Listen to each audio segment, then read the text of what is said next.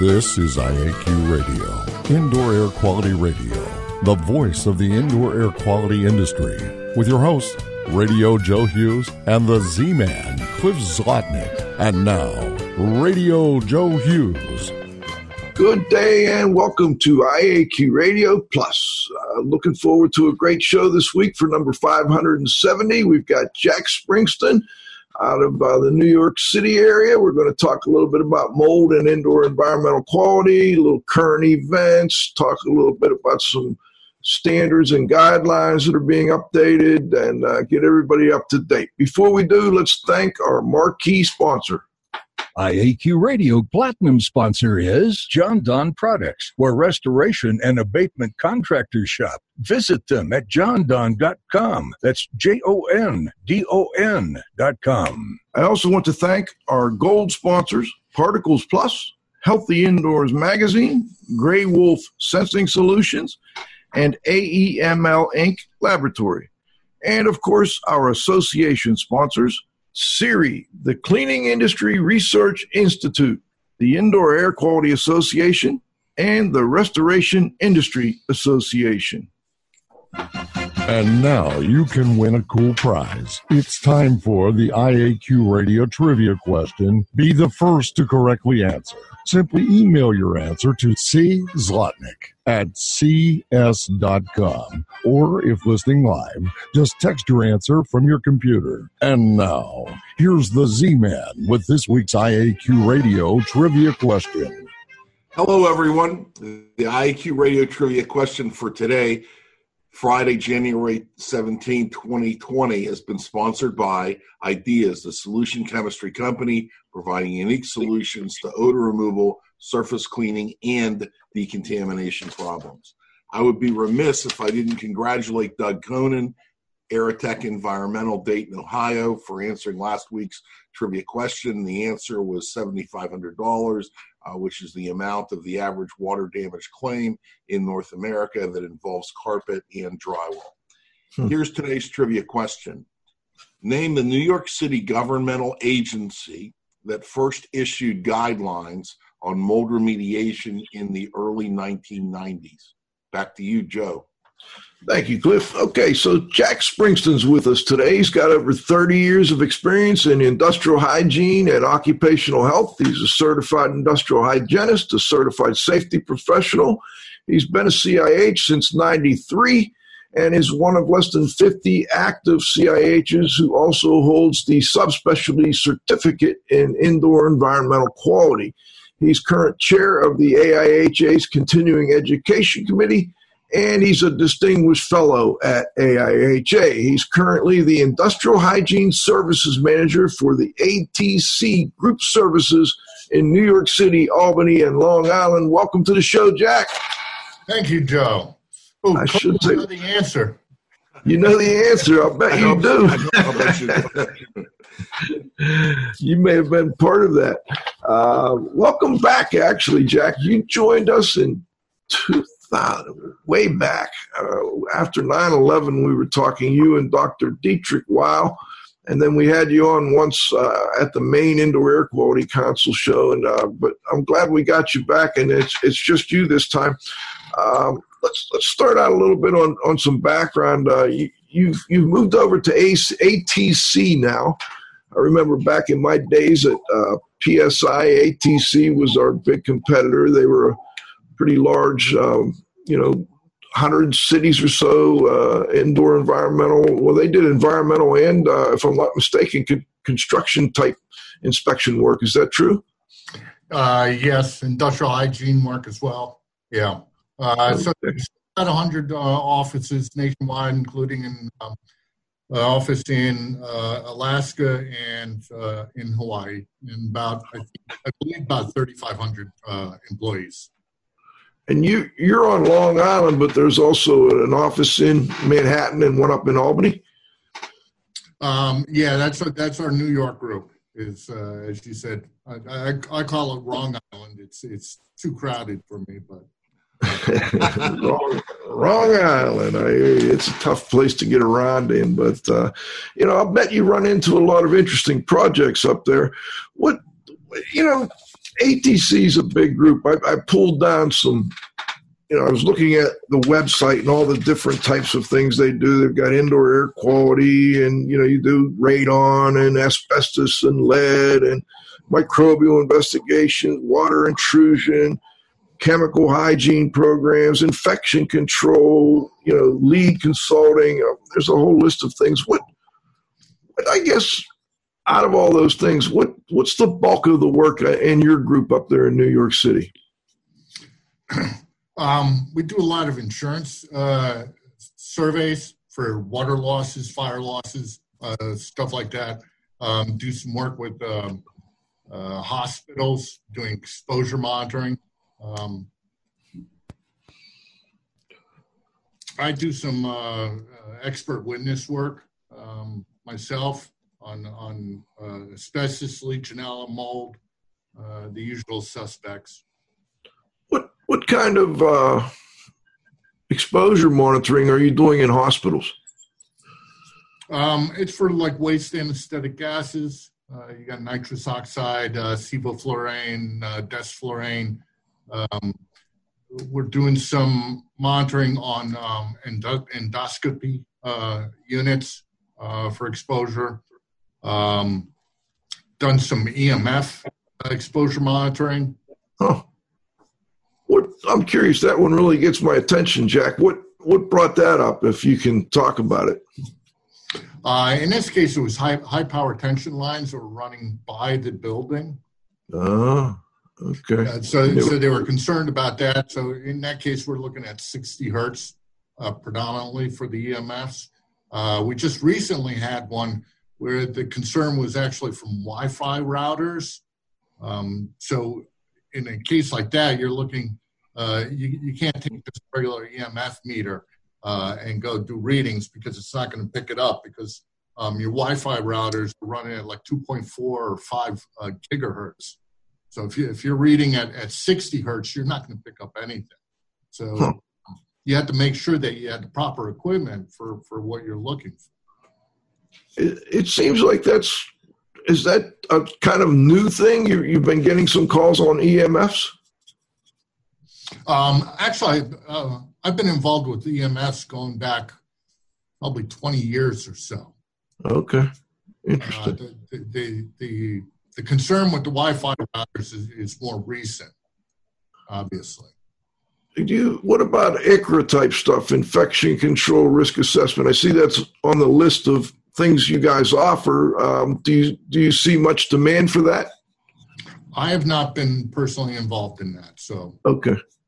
Now the other thing I noticed here recently, New York City was in the news because of the New York City Housing Authority and a lot of complaints about mold and I guess probably asbestos and lead. That's always been a topic of concern, but I think recently there's been a lot about mold, and I noticed a recent article where they've put aside a bunch of money to do, it looks like HVAC cleaning, and I'm curious, what can you tell listeners about the situation there?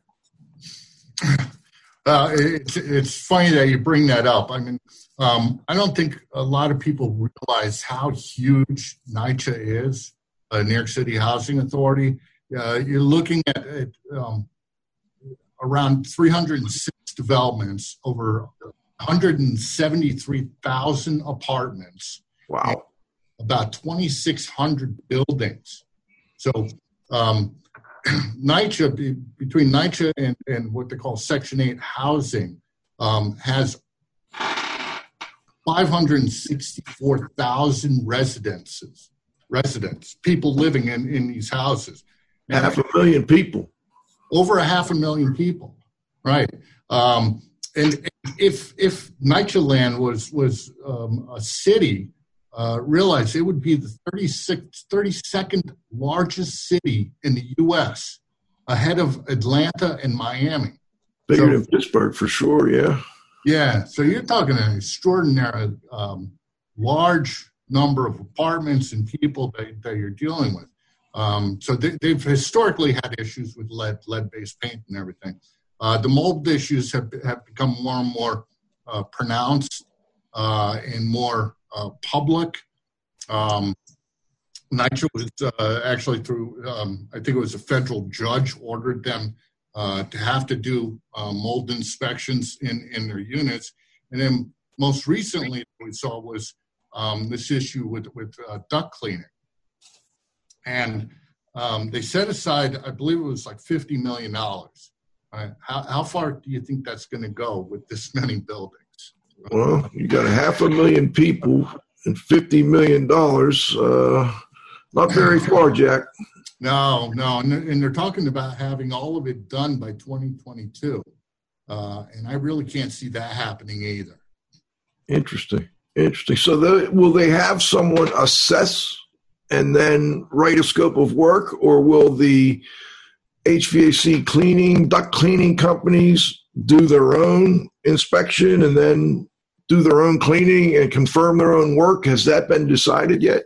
I have not heard anything about that. Okay. Because I also wanted to talk a little bit about the New York State mold licensing law, which has been in effect, I guess, a couple of years now. I know you've been approved to do with the mold inspector and mold inspector refresher training. And I'm wondering, will the New York City Housing Authority be required to use licensed people to do that work? Well, New York City actually has their own. So let's go back to New York State. So New York State regulation has been in effect, I think, for 3 years. Right. It might be 2 years, but it's almost like law, because you don't have anybody that's really like New York State really isn't enforcing the law. Unless somebody calls up and complains, they're not going to know. I've seen instances where companies have gone on, done assessment, and then recommend that they do the remediation. That's one of the basic tenets in the law is that you can't do both. Still have companies out there that are doing both. Now, New York City, because they can't ever be outdone by New York State. And what they did on their regulation, and New York City DEP is the one that enforces it, they require notification to the city of any remediation that's being done. And then within 1 week after the remediation has been cleared by a mold assessor, that it's supposed to be filed with the city. Again, they're not enforcing the regulation, so there's a whole lot of work going on out there that isn't being filed with the city. The other thing the city did was they closed certain loopholes that were created by the state regulation. One of them being that the New York State regulation allows building owners to do their own remediation, their own assessment and remediation. New York City law says no, it can't be. They can't do that. But so to circle back to the NYCHA, yes, all the mold inspections are supposed to be done by licensed mold assessors. Does New York City have, and I want to get Cliff here in just a minute, but does New York City have their own training requirement, or do they fall back on the New York State training and licensing? They fall back to New York State. Okay. And Cliff, I know you wanted to jump in here and do a follow-up. Yeah, I did have a couple of them, Jack. A couple of questions. On this, on these buildings, what's the range of the housing stock? How old are these buildings? Where do they range from?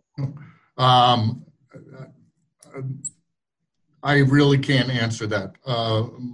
My gut feeling is probably a majority of them are right around pre-war and shortly thereafter.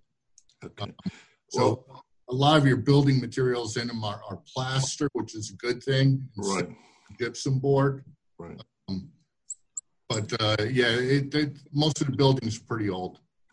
As far as the cleaning of the air handling systems, would the majority of these buildings have air conditioning coils, or is it just heat? Majority of the buildings, the only supply air is going into the hallways. So within the apartments, the only ventilation that you have is exhaust for the bathrooms. Okay. And then if it's air conditioning, it would be window-mounted AC units. Right. Well, I'm trying to figure out. That's what I would think. I was just trying to figure out why they would be cleaning all this for mold if there's no moisture in the system. It's a good question. I have no good answer. Okay. No problem. Thanks, Joe. Yeah, and I don't know if it was specific to mold or they just felt like these systems had never been cleaned and they needed to do so. I mean, do you know, Jack, or is that? My guess is that a majority of these systems have never been cleaned. You probably have within the exhaust systems, there's probably so much buildup that you've got a real loss of pressure and velocity through these ducts, probably to the point where I think per code for bathroom exhaust, it's supposed to be 50 CFM, cubic feet per minute. And you probably have exhausts that are, if they're pulling a tenth of that, they're lucky. Interesting. So I'm wondering, and it may be something you don't know, but I mean, you've got 500,000 people. I forget how many units you said there were. Let's say there's 150,000 units out there. That's 173,000. 173,000. Are there enough licensed inspectors and remediators to do all that work over a 2 or 3 year period? For the 2-3 year period is for the duct cleaning. Okay. So, in a case like that, you're not dealing with mold assessors, and then you've got the duct cleaning companies. For the mold inspections, we actually have a contract with NYCHA for doing mold inspections. I suspect that there's other companies as well. We haven't begun work on that contract yet, so I don't know the extent as far as how many apartments we're going to have to be inspecting. I believe for the most part, it's probably going to be just visual. And we'll have to see. Okay. I'm curious too. I mean, you run into a lot of obstacles in, I would imagine many of these are high-rise buildings, and you're trying to do duct cleaning in a high-rise building. You run into a lot of obstacles, getting your equipment in place and so on and so forth. Have you had much experience trying to do that? I have not, but another thing to consider too is some of these are not the most safest place. Mm-hmm. I was reading a story recently where it said even the police are afraid to enter in some of these facilities. Trying to go about and do your work within them as far as cleaning ducts and everything. Wow. It's going to be a challenge. Yeah, or even for your people doing inspections, have you thought about that? Will they have to go in teams of 2 just to be on the safe side, or how do you handle that?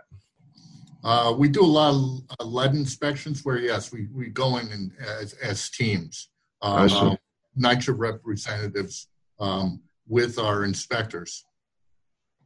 Gotcha. It's going to be interesting, Jack. I'll tell you, it's going to be really interesting. We'll follow up with you as time goes on and see, how that project's coming along.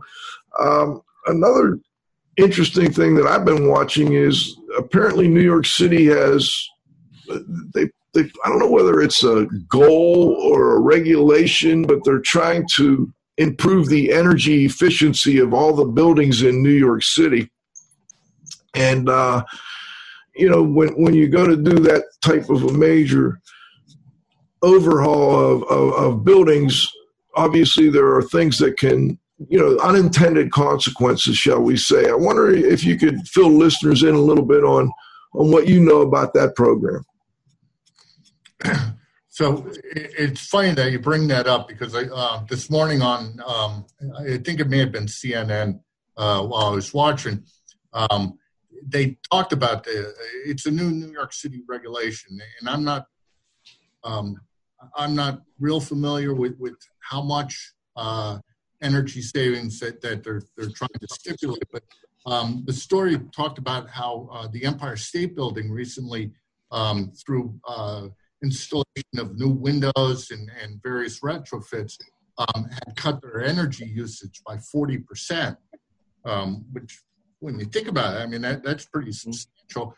But then they mentioned that under the new law, they would have to cut their energy usage even beyond that. So as you mentioned, right, all I can think about is this law of unintended consequences, and that we are likely to see that happen with regard to the impact on the indoor environmental quality. And I say indoor environmental rather than indoor air, because not only are we likely to see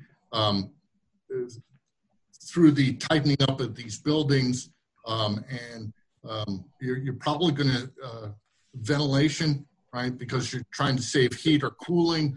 We may see cut down on ventilation, or cut down on the amount of outdoor air brought in. So we're going to see likely a buildup of airborne contaminants.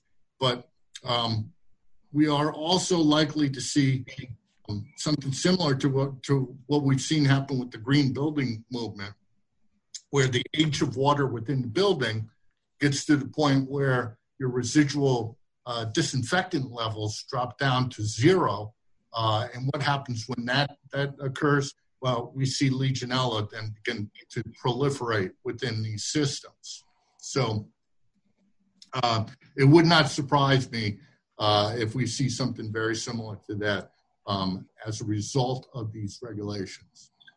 And New York City has one of the few regulations, I guess, would be in the country on cooling towers because of Legionella. Is that something you do as well? Yes. So the New York City cooling tower regulations came about, as I'm sure you recall, back in 2015. We had the large outbreak, Legionnaire's disease in the Bronx, South Bronx, where I think it was 136 cases and something like 21 deaths. So as a knee-jerk reaction, New York City passed their regulations on cooling towers, requiring periodic inspections, testing, and documentation of things such as pH and residual chlorine or disinfectant levels, whether it be chlorine or bromine or whatever they're using. And then periodic testing of the cooling towers for both aerotropic plate counts, which is just total bacteria counts, as well as Legionella. So we then, just like with the mold regulation, well, New York State, not to be outdone by New York City, decided to make their own regulations. So Florida actually, near New Jersey, had a bill for doing the same thing, but I think it died on the vine last year. Florida has one that's out there right now. It hasn't been passed, but if there's several flaws with the New York City and New York State laws. One of them is the water treatment company can do their own testing. So surprise, surprise, the results always come back undetected. Who would have figured? Yeah. Now, Florida is saying that the testing has to be done by somebody independent. So that's good. That's a step in the right direction. The other, and this is really the bigger flaw in the law, is that it only addresses cooling towers. Now, best guess is cooling towers account for maybe 5% of all cases. So you're missing 95% of the problem by not also regulating potable water systems and water features, water decoration features. Interesting. Cliff, I think you had a follow-up or a comment? Yeah, I did, Jack. And my partner here, Harry Velgich, is his mom's cancer patient. And she ended up, coming down with some symptoms. She lives in a 2-story row house. And she went to the hospital, and they're trying to figure out what's wrong with her for a couple of days. They're poking and doing everything. They find out that she has Legionnaire's disease. And so they test the house. And every water outlet in the house tested positive. And what was interesting is we were talking to Dr. Stout, who is pretty famous, and in terms of Legionella investigation, she actually provided a free service that actually did the testing for free, actually. And one of the things that she said, and I wanted to mention this to you, is that what happens in cities, older cities like Pittsburgh and New York City that have old water systems that periodically break, they have to dig up those water systems. And what happens is there's biofilms inside of all these pipes. And what happens is typically these pipes are underground, so they're going to remain cool until you dig them up and you expose them.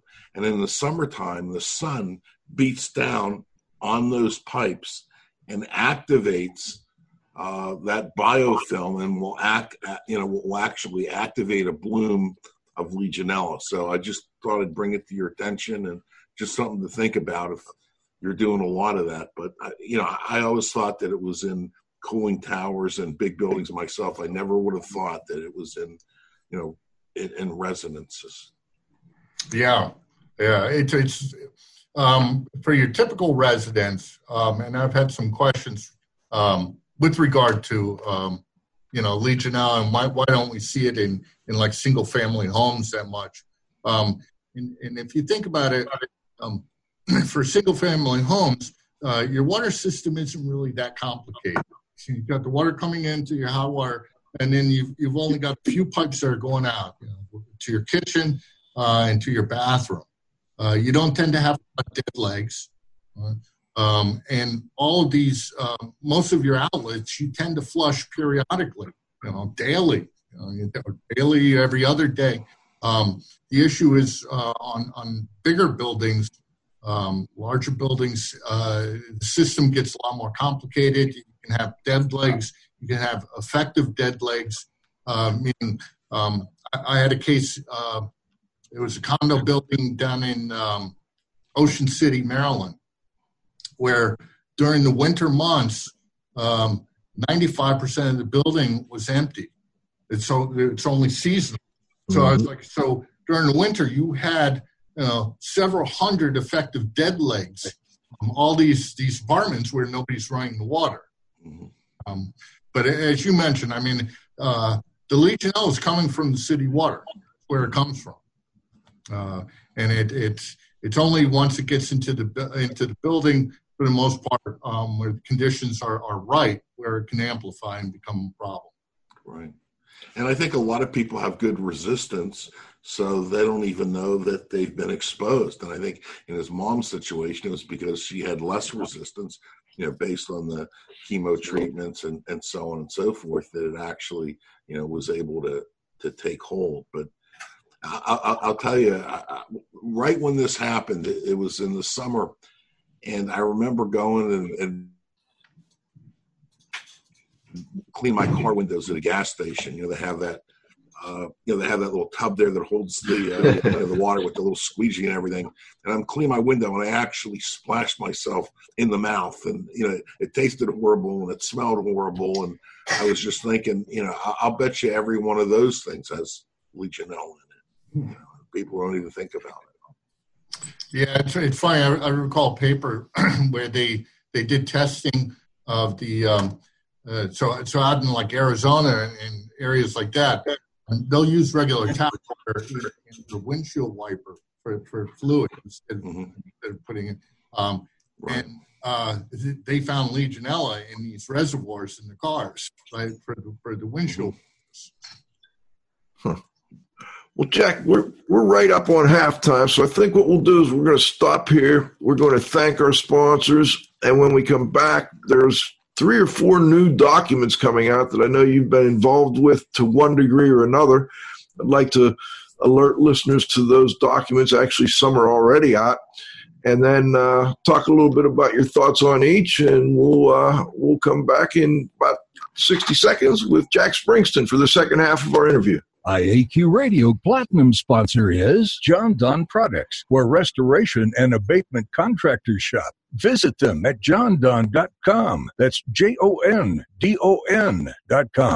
Gold sponsors are Particles Plus Engineers and Manufacturers of feature-rich particle counters and air quality monitoring instrumentation. Learn more at particlesplus.com. Count on us. Healthy Indoors Magazine, a free online digital magazine for industry professionals and consumers. Subscriptions available at healthyindoors.com. And AEML Laboratories, free FedEx shipping, great pricing, same-day results, and never a rush fee. Learn more at AEMLinc.com. Gray Wolf Sensing Solutions, who use advanced sensor software technology and embedded computers to provide superior environmental test instrumentation. Visit them at wolfsense.com. Association sponsors are the Indoor Air Quality Association, a multidisciplinary organization dedicated to promoting the exchange of indoor environmental information through education and research. Learn more at IAQA.org.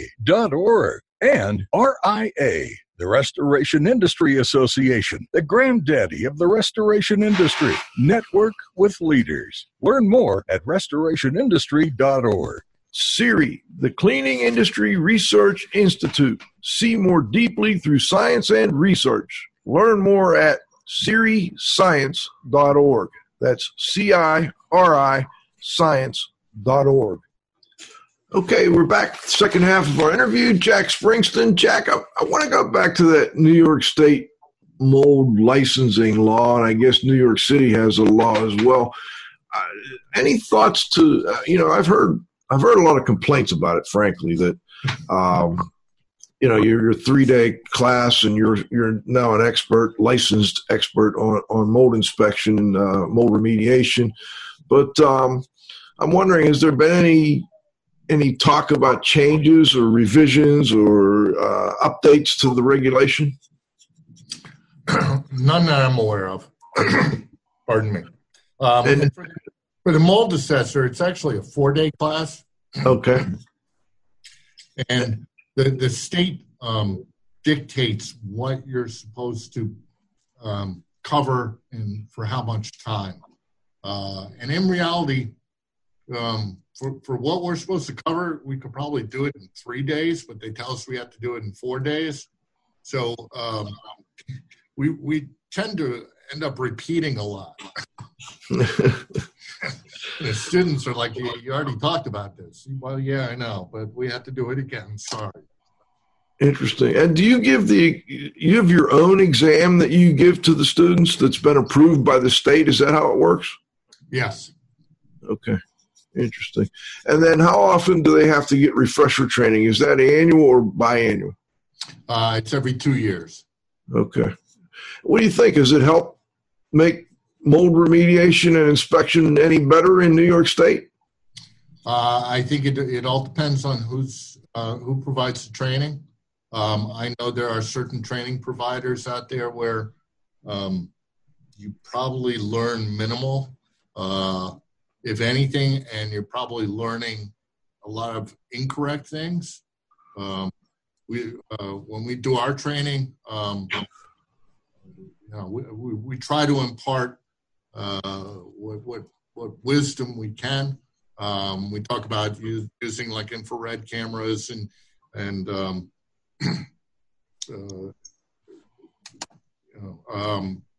like I said, try to impart the wisdom that we have from years of doing the inspections. So you focus a lot more on, it sounds like the building science part of things, and then the physical inspection of, using a thermal imaging camera or moisture meters and so on. Yeah, absolutely. And I think that's one of our strengths by far over most of the other training providers is my experience in building sciences and being able to interact for so many years with people like Joe Stierberg and Pete Consigli and others. I'm curious with, do you think it's, well, let me ask this. In the state regulation, do they require that you have like a certain, I guess, pattern that you follow, that you have to first do a visual inspection, then you have to do moisture monitoring of some type, and then if you're going to take samples, you have to have a reason for taking your samples, and then a way of presenting that information in a report. Is that all included as a requirement under the law? No, the law doesn't get into that level of detail. Okay. So it's just, here's what you have to learn. Here's the topics that are in the training. Here's how often you have to take the training. Here's what fees you pay. Right. Okay. All right. Fees Jack, are big. I'm sorry? I said fees are big. They got to get their money. Oh, yeah. You got to have money for it. I mean, and you mentioned there was very little enforcement in New York City. Is that also true statewide? Yes. Yeah. Okay. How do they even try and enforce it? Is there any notification requirement where you have to notify before you do a remediation, or when you're done with the remediation? Do reports maybe have to be sent in from time to time, or do they just kind of, expect that anybody that's doing this will follow the rules? For New York State, there are no requirements. And as I mentioned, I even contacted the state one time and sent them a report that a client had sent me from a consulting firm where they openly stated within the report that they could do the remediation for X number of dollars. And I sent it to the state, and I said, I thought that's what the law was supposed to prevent. And I never heard back from them. Okay. Let's move on to some more national types of and actually international to some degree, new guidance. I understand there's a new version, an updated version of the AIHA Green Book, Recognition, Evaluation, and Control of Indoor Mold. Just came out, a week ago, or maybe a little more than that? Yeah, it just came out last week. It's now for sale through AIHA. So it's the second edition. The first edition was published in, I want to say 2009. So it's a little over 10 years. And the hope had been to get it published by last year's conference, the AIHA conference, and then we were hoping August, and then October. Now it's out finally. Okay, and this was, I think, was it dedicated to Phil Morey, or was that another document I'm thinking of? No, you're correct. It was dedicated to Phil, and I believe you're going to have David Miller on the program coming up, and he'll talk about it in much more detail. But about 80% of the book is either brand new material or substantially changed from the first edition. So it's a major change. I didn't realize that. That's a big change. Yeah. And do you know where there's been more emphasis in certain areas, or you haven't gotten that far into it? I haven't gotten that far. Okay. I'm just, we're looking forward. I'm trying to get Dr. Miller lined up here in the next 2-3 weeks. Hopefully we'll get him on and The only reason I didn't get them on sooner is I need some time to read the doggone thing, and that takes a little while.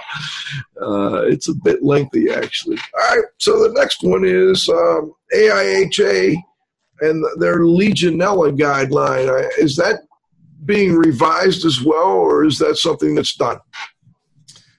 Yes, there's a group of us. David Krause is one of them. Brian Shelton, myself, and a number of others. So that guideline came out in 2015. Came out shortly before the ASHRAE 188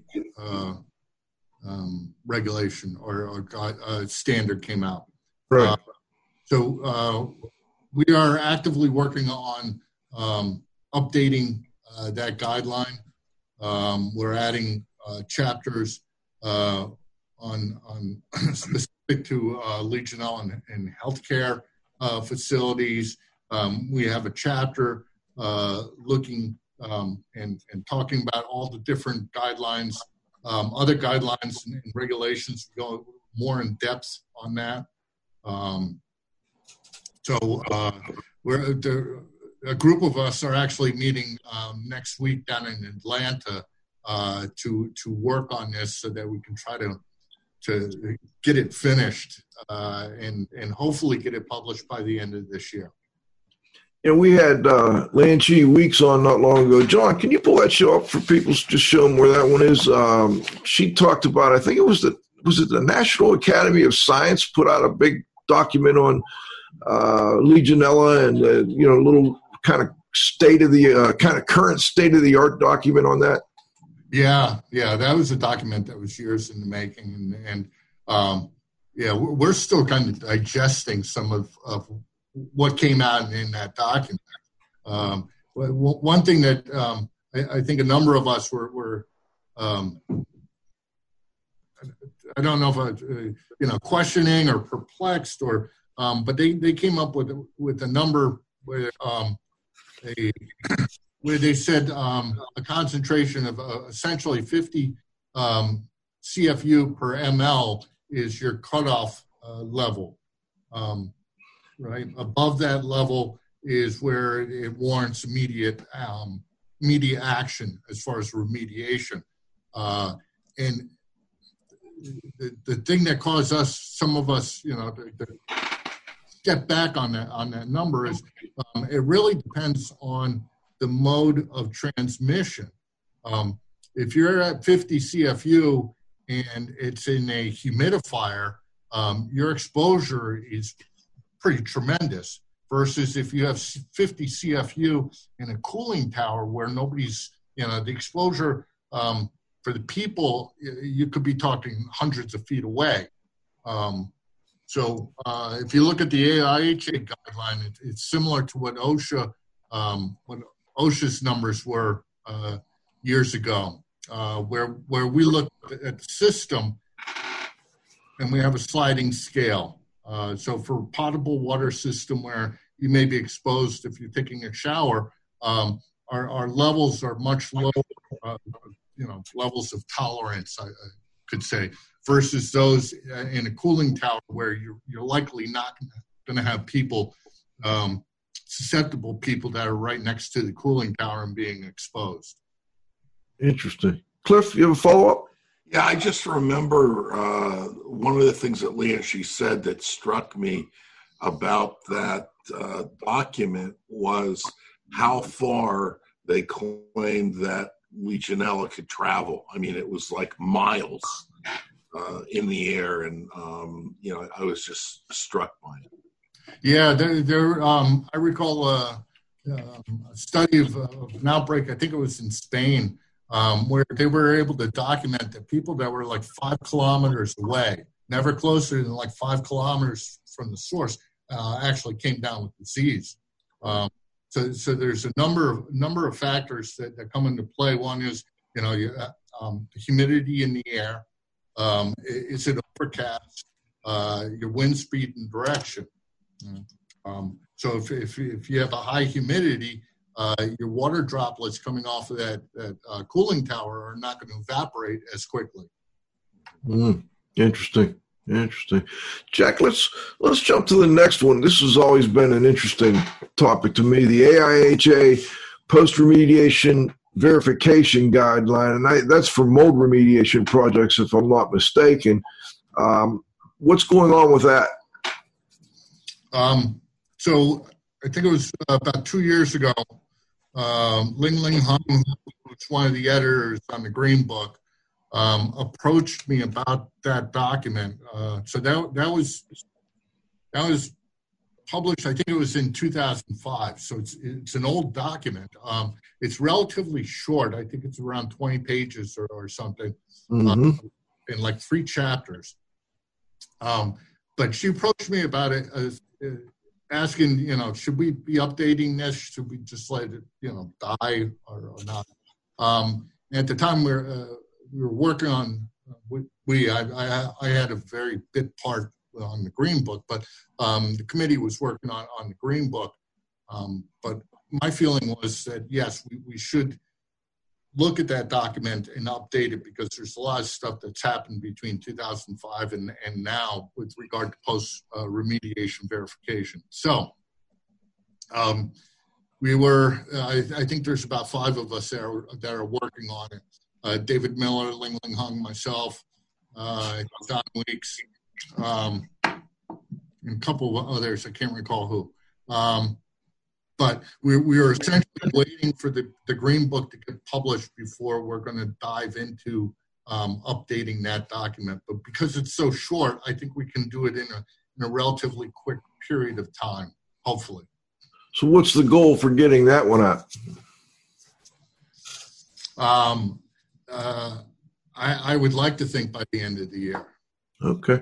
We did have Don Weeks on. John, if you could pull that last show with Don up. There was a document AIHA did on sampling for mold and some of the issues with sampling for mold. I assume you'll be including a lot of that material in the new PRV document.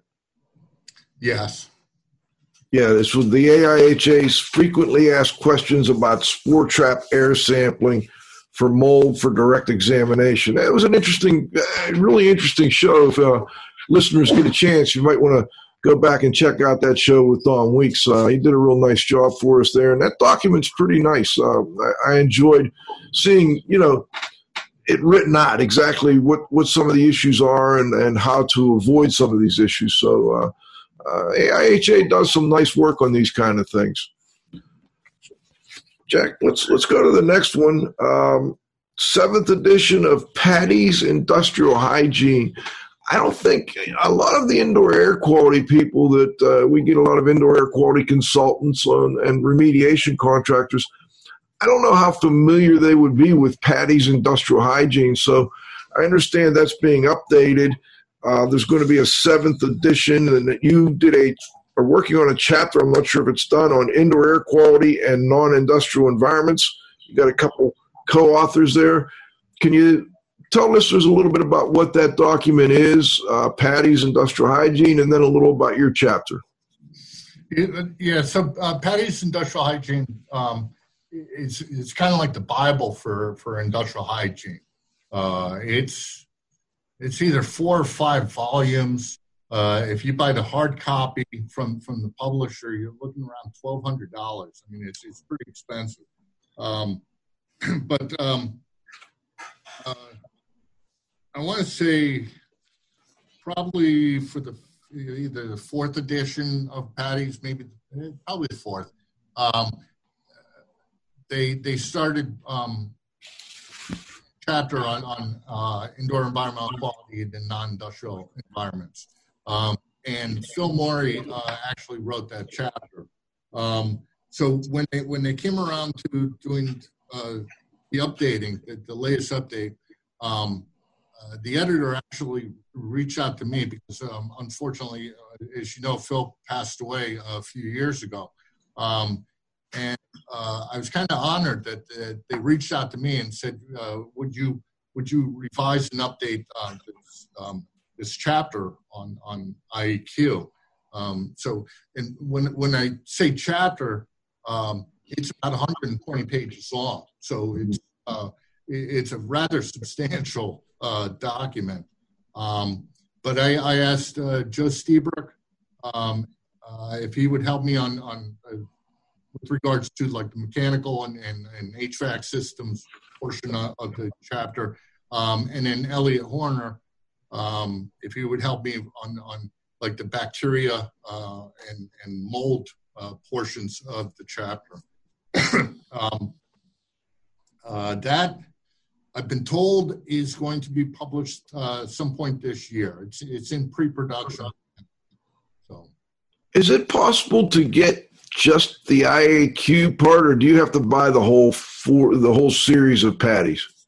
You would have to purchase whatever volume it is in. And okay. I think it's in volume 3. There's like volume 1, 2, 3, 4A, 4B. So I think there's actually 5 volumes in it. Very interesting. That would be interesting to see. Cliff, any follow-ups before we go to the roundup? No, Joe. Good. Let's go to the roundup, John.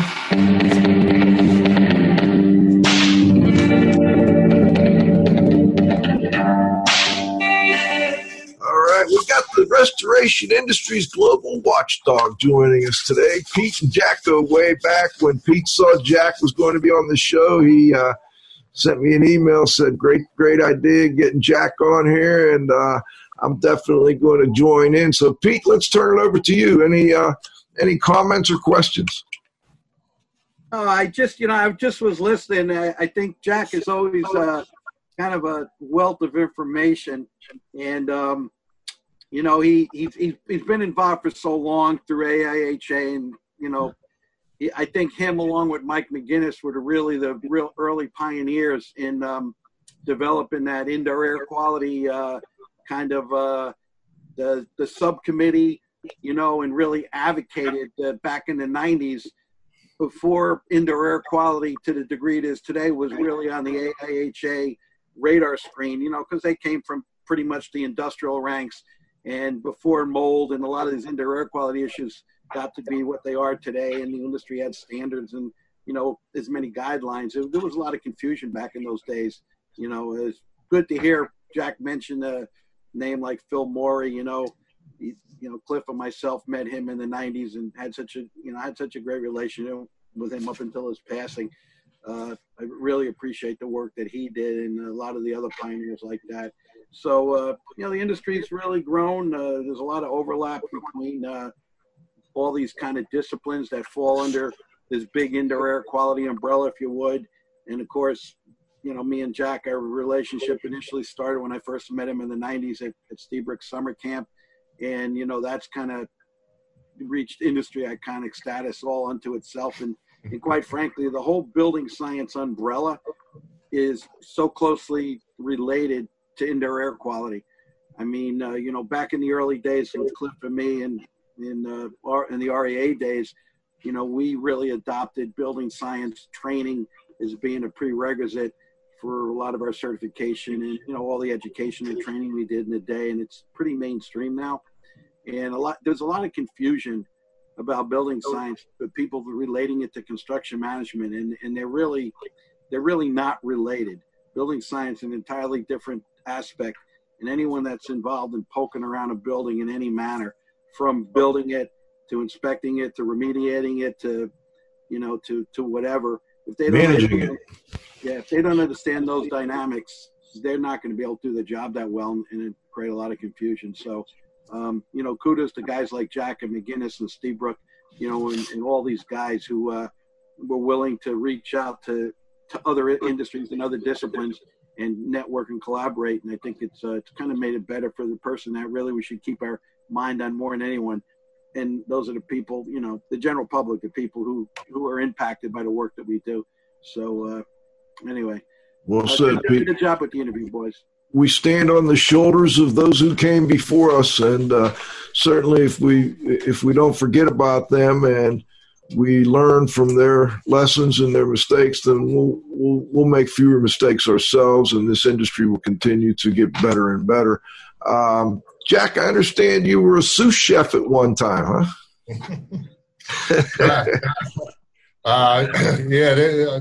We're going back to the 1980s. I was actually a head chef at a Italian seafood restaurant in Southampton on Long Island, and it helped me get through, pay for college. But people would tell me, you're a sous chef, and I was like, no, more like a pseudo chef. But hey, the funny thing is when I first met Jack, when we we're doing a summer camp thing, and I insulted Steve Brook, and he gave me this job. I needed to reach out to a bunch of help, so I said, hey, anybody want to help? And Jack raised his hand, and we didn't know each other. So Alan Geltz jumped in. We went shopping. We got a bunch of stuff, and we started cooking in the kitchen. And then I noticed as I'm telling Jack to do stuff, he's whipping these things together with no instruction. So about a day or two later, I said to me, Jack, you're pretty good at this. It's like, what's the deal? And that's when he told me about being the chef at the Italian restaurant to work his way through college. And then I thought to myself, oh, how lucky am I? I got a ringer in the crowd, man. And anyway, it was great for many years. And then Jack kind of dropped off for a little bit because, a lot of people have family obligations and stuff in the summer. But he came back 5 years ago, and he's been there all the time. And I know, Paul LeGrand, who I passed the baton to, Jack's been really good there. And a lot of those recipes, a lot of the stuff we've done have kind of stood the test of time. A lot of people come to summer camp, and they kind of get to eat and enjoy a lot of that stuff and all the cakes and stuff that Paul put into it one time a year. And they come to summer camp to get to eat it. It's great. So anyway, hey, Joe, the one last thing I want to say. So Sir Isaac Newton is the guy that made the quote that if we want to see higher and further, we must stand on the shoulders of those who came before us. And that was actually Steve Brook's inspiration to summer camp, which a lot of the people have embraced. And Cliff always likes to say, and I'm not sure who made this comment, I don't know whether it was Teddy Roosevelt or someone, but Cliff always liked to say, if we don't learn from the mistakes of history and learn those lessons, we're bound to repeat the mistakes.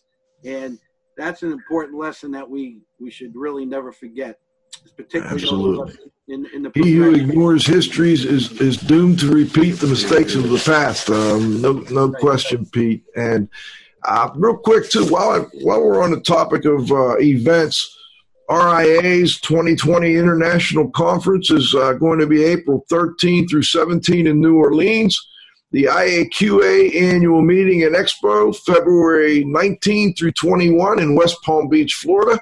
And one of our sponsors, AEML, is going to have Winter Break 2020 in Deerfield Beach, Florida, February 21 and 22. I know, Pete, you'll be there helping out, and I look forward to seeing you there. Yeah. Hey, Joe, could I put one more plug in for Andy Ask and his event in March?